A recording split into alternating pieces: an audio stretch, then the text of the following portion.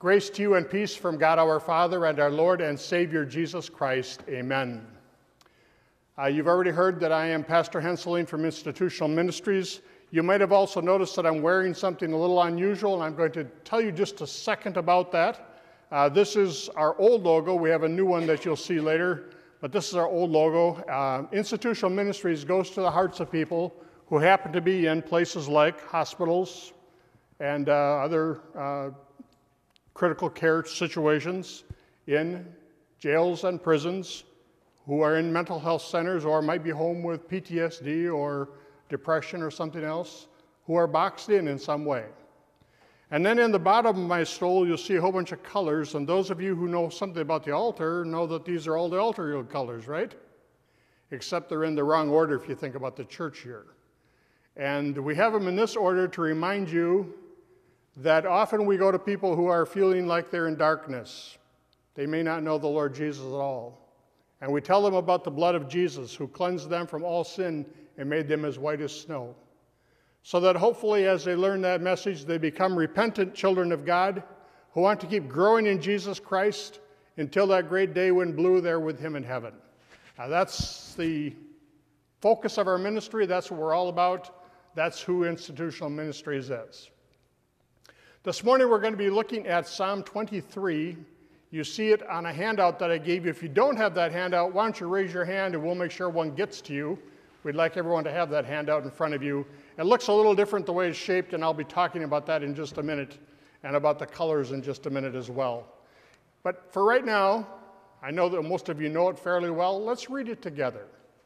The Lord is my shepherd, I shall not be in want. He makes me lie down in green pastures. He leads me beside quiet waters. He restores my soul. He guides me in paths of righteousness for his name's sake. Even though I walk through the valley of the shadow of death, I will fear no evil, for you are with me. Your rod and your staff, they comfort me. You prepare a table before me in the presence of my enemies. You anoint my head with oil, my cup overflows. Surely goodness and love will follow me all the days of my life, and I will dwell in the house of the Lord forever. In the name of our Lord Jesus, our good shepherd, my dear friends. When we think of shepherds, I think typically we think of, when I say shepherds, I mean the ones who are shepherding under the good shepherd. We usually think of our pastor, right? You think of your pastor. But I'd like you to think bigger than that today, to recognize that if you are a parent, if you are a grandparent, if you are a big brother, a big sister, then you're also a shepherd. If you're a Sunday school teacher, a day school teacher, an elder, if you have any role in God's church, you are a shepherd. And so your demeanor, your kindness, your quality of work, the way that you act around people, all represent your good shepherd to others. So it's really valuable that we understand what our Lord tells us about what our good shepherd is like, and we understand how we can both love him and then also imitate him as our good shepherd. And I say that because I recognize I need a shepherd, and I hope you can say with me, I need a shepherd. I say that because I grew up a farm boy, and I know what sheep do. I know what sheep are like. Do you know that sheep are dumb enough to eat themselves sick? If they get out into the area they're not supposed to be, let's say fresh corn, they'll just keep eating that corn and eating that corn until they bloat. They fill up with gas in their stomach so large that it stops their heart, it stops their breathing, and they're dead. Sheep can run, and because they're afraid of something chased them, something scared them, they can run and get themselves lost and not know the way home. Sheep can go into some place that they thought they wanted to get to. They might step over a little bit of a board or something to get in there, and then they aren't smart enough to turn themselves around to go back out. And so they back up and they bump into that, whatever it is, and they aren't smart enough to step over it, and they're stuck in there. Unless you get them out, they don't get out. Yeah, like it or not, sheep are kind of dumb. And I got worse news for you. God called you and me sheep. Sorry about that. But that's the truth about what we're like. We need a shepherd. We really do truly need a shepherd. And God is driving that point home to us all the time. Now, what you have before you is not just Psalm 23. It's Psalm 23 kind of laid out in an unusual way to help you see the Hebrew poetry that's inside of it. Hebrew poetry is usually symmetrical. It's symmetrical.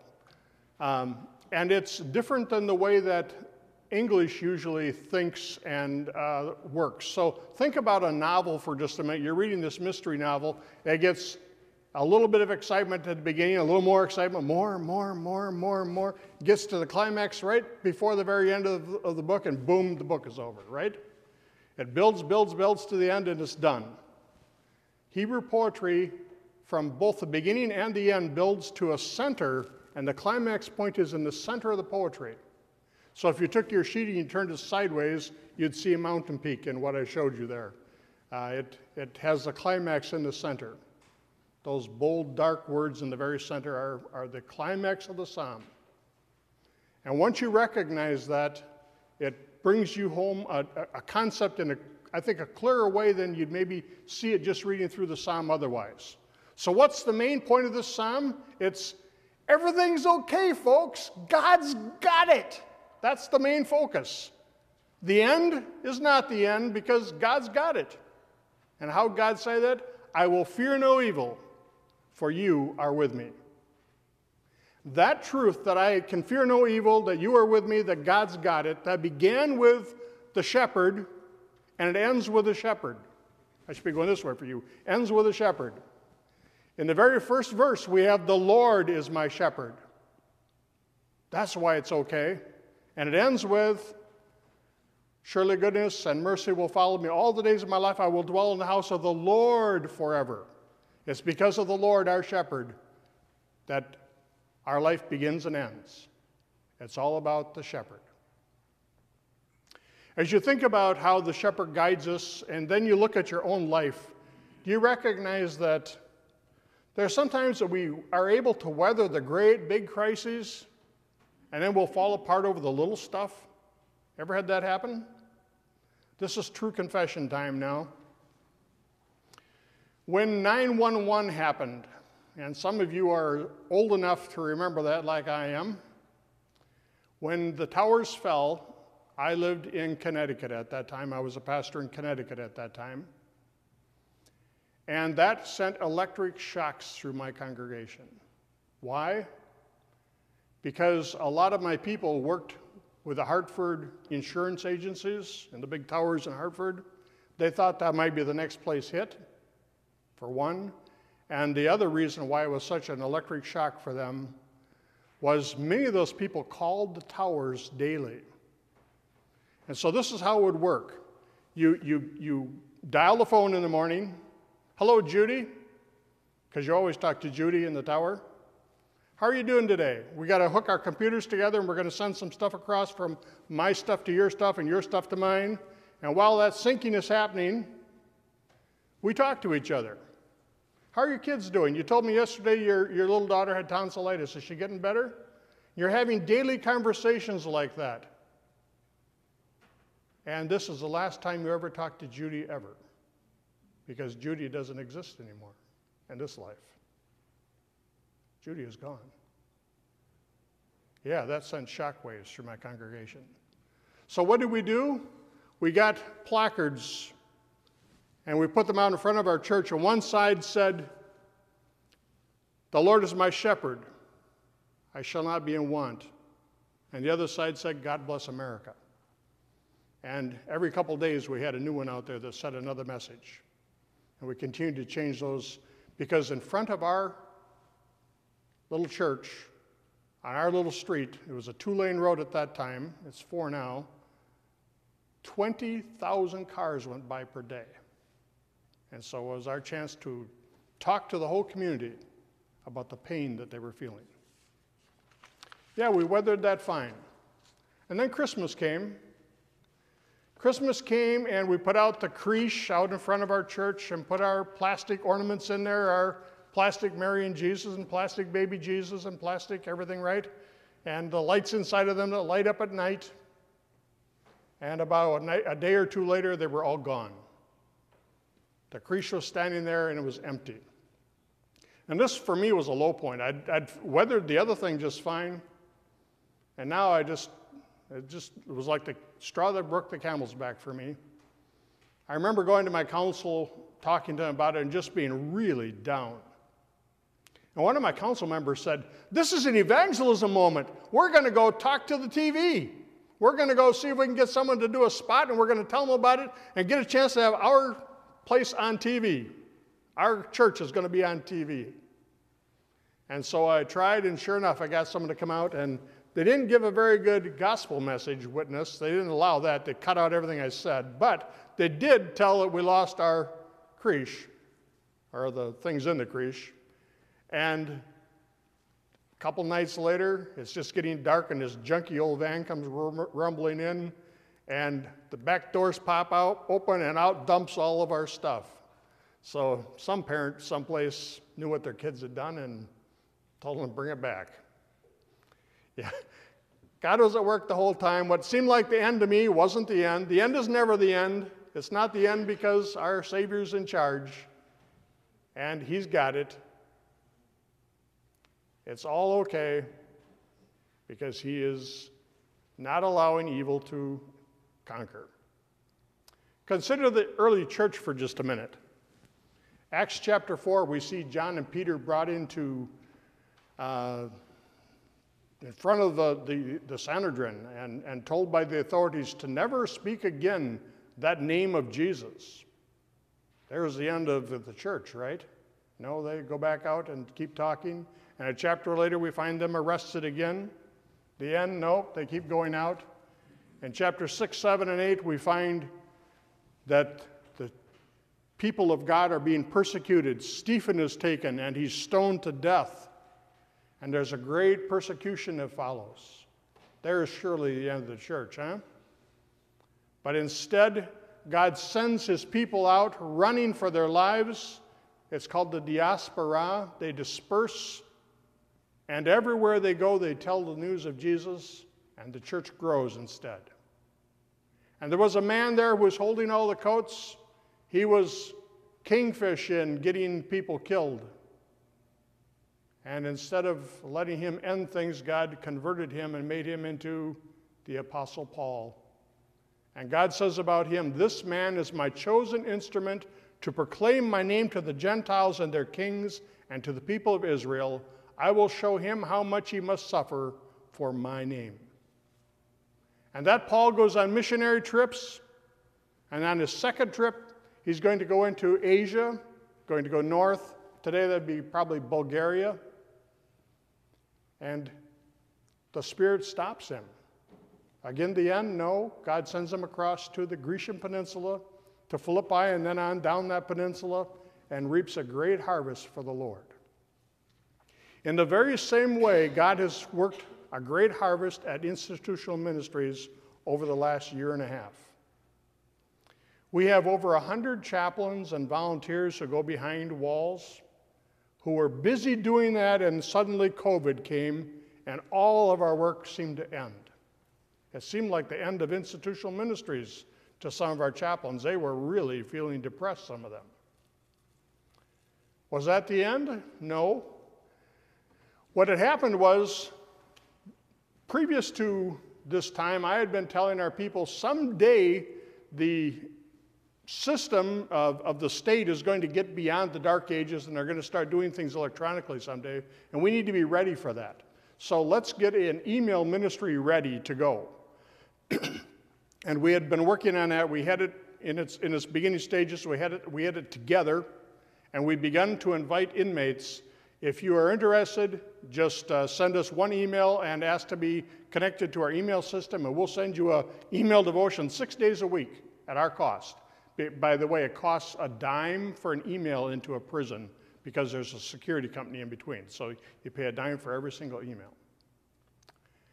We had one lady at Tachita Correctional who said, yes, I'd like that. And her bunkmate saw it and said, I want that too. So in January of 2020, we had 2 people, and we were doing all the work to have all the devotions ready and everything for 2 people.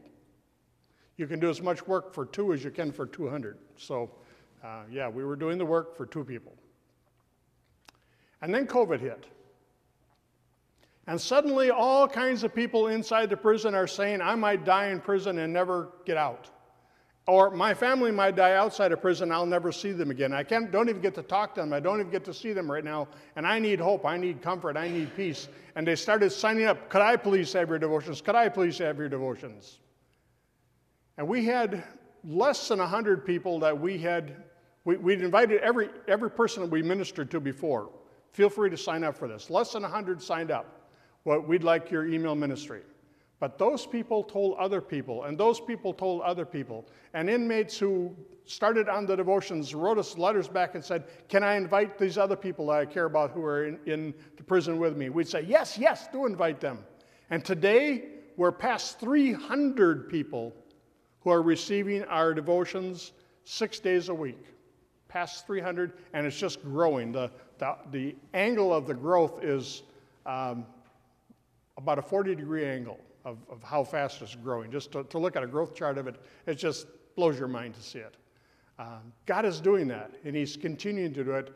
And as I said, 2/3 of them are people we've never even met yet.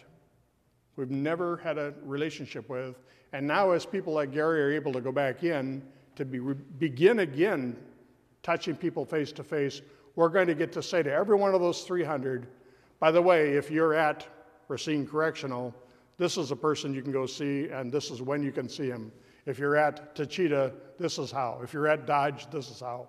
And to allow them each to be able to now begin to also have a personal relationship with someone who goes in and helps them with chaplaincy.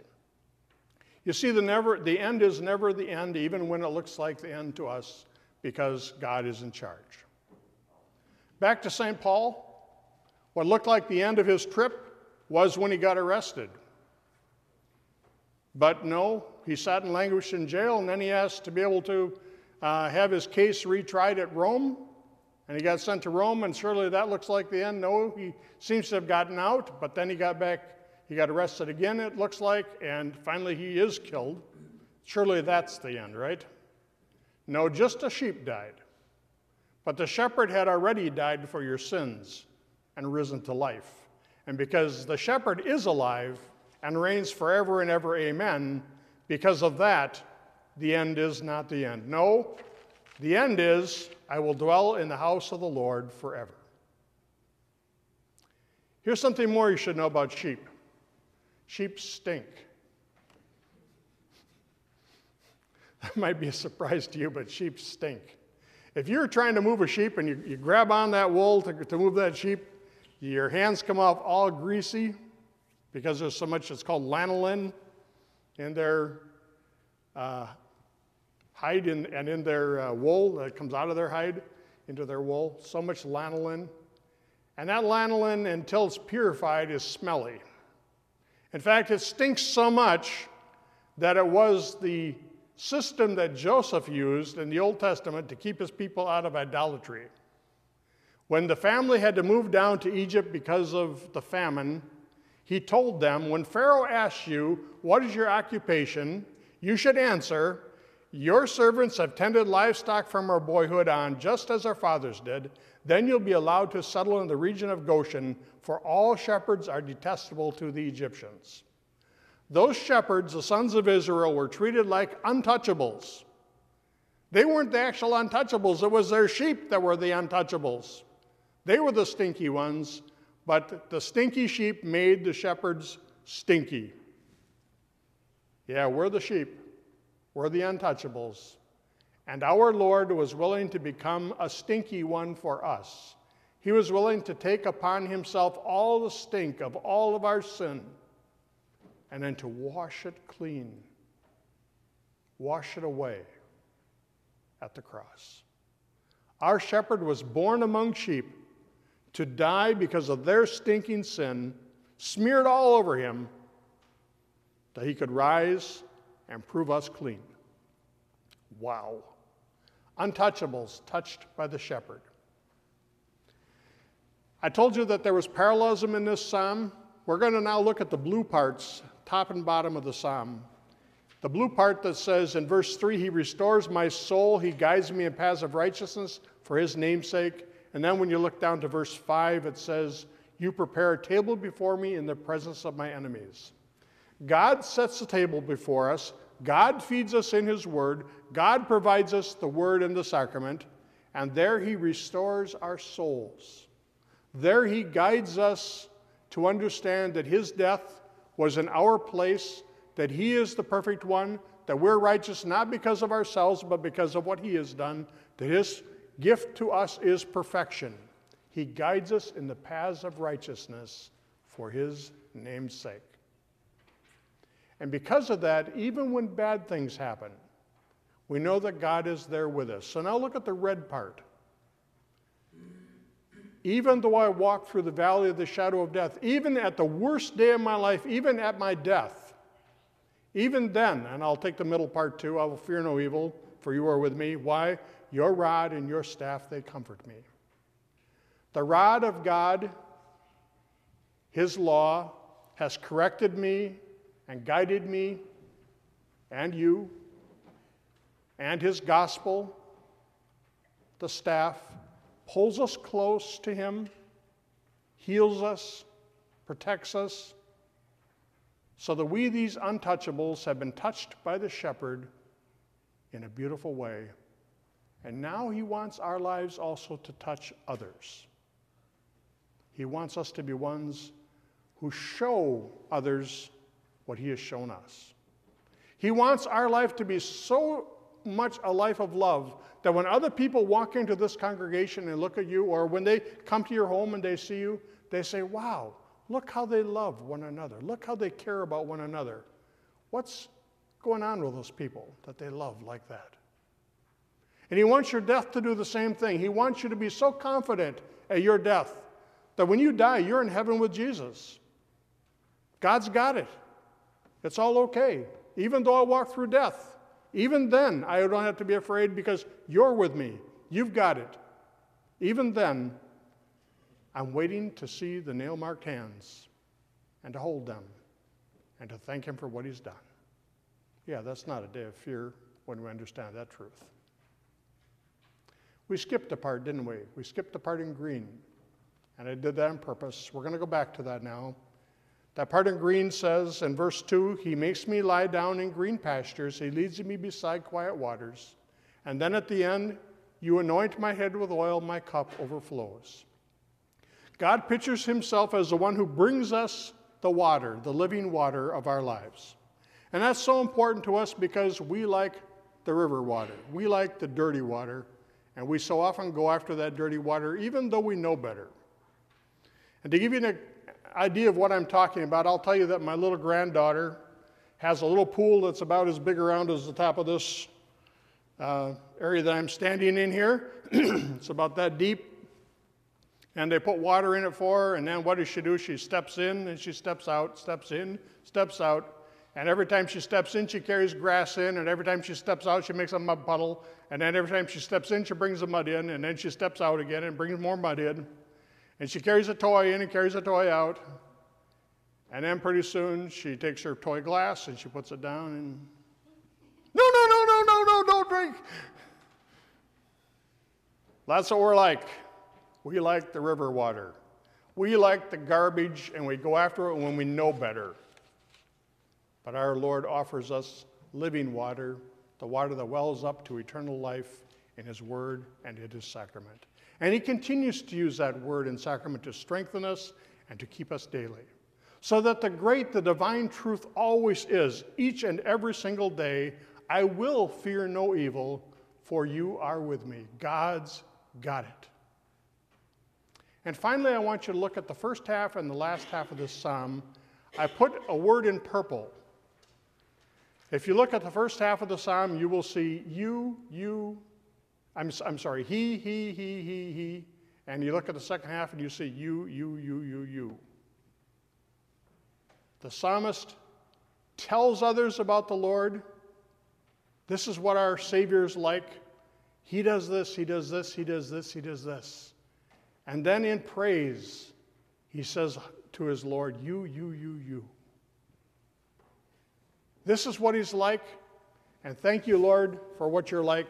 And now we give you thanks, we give you praise. So let yourself see that he and that you, and recognize that the first half is how God wants us to tell others, and the second half is showing you the way that we respond in praise when we know these truths. When we know who our shepherd is and when we know what he's done, then that has made all the difference, because then we know that God's got it, that there's nothing I have to worry about. I will fear no evil, for you are with me. Amen.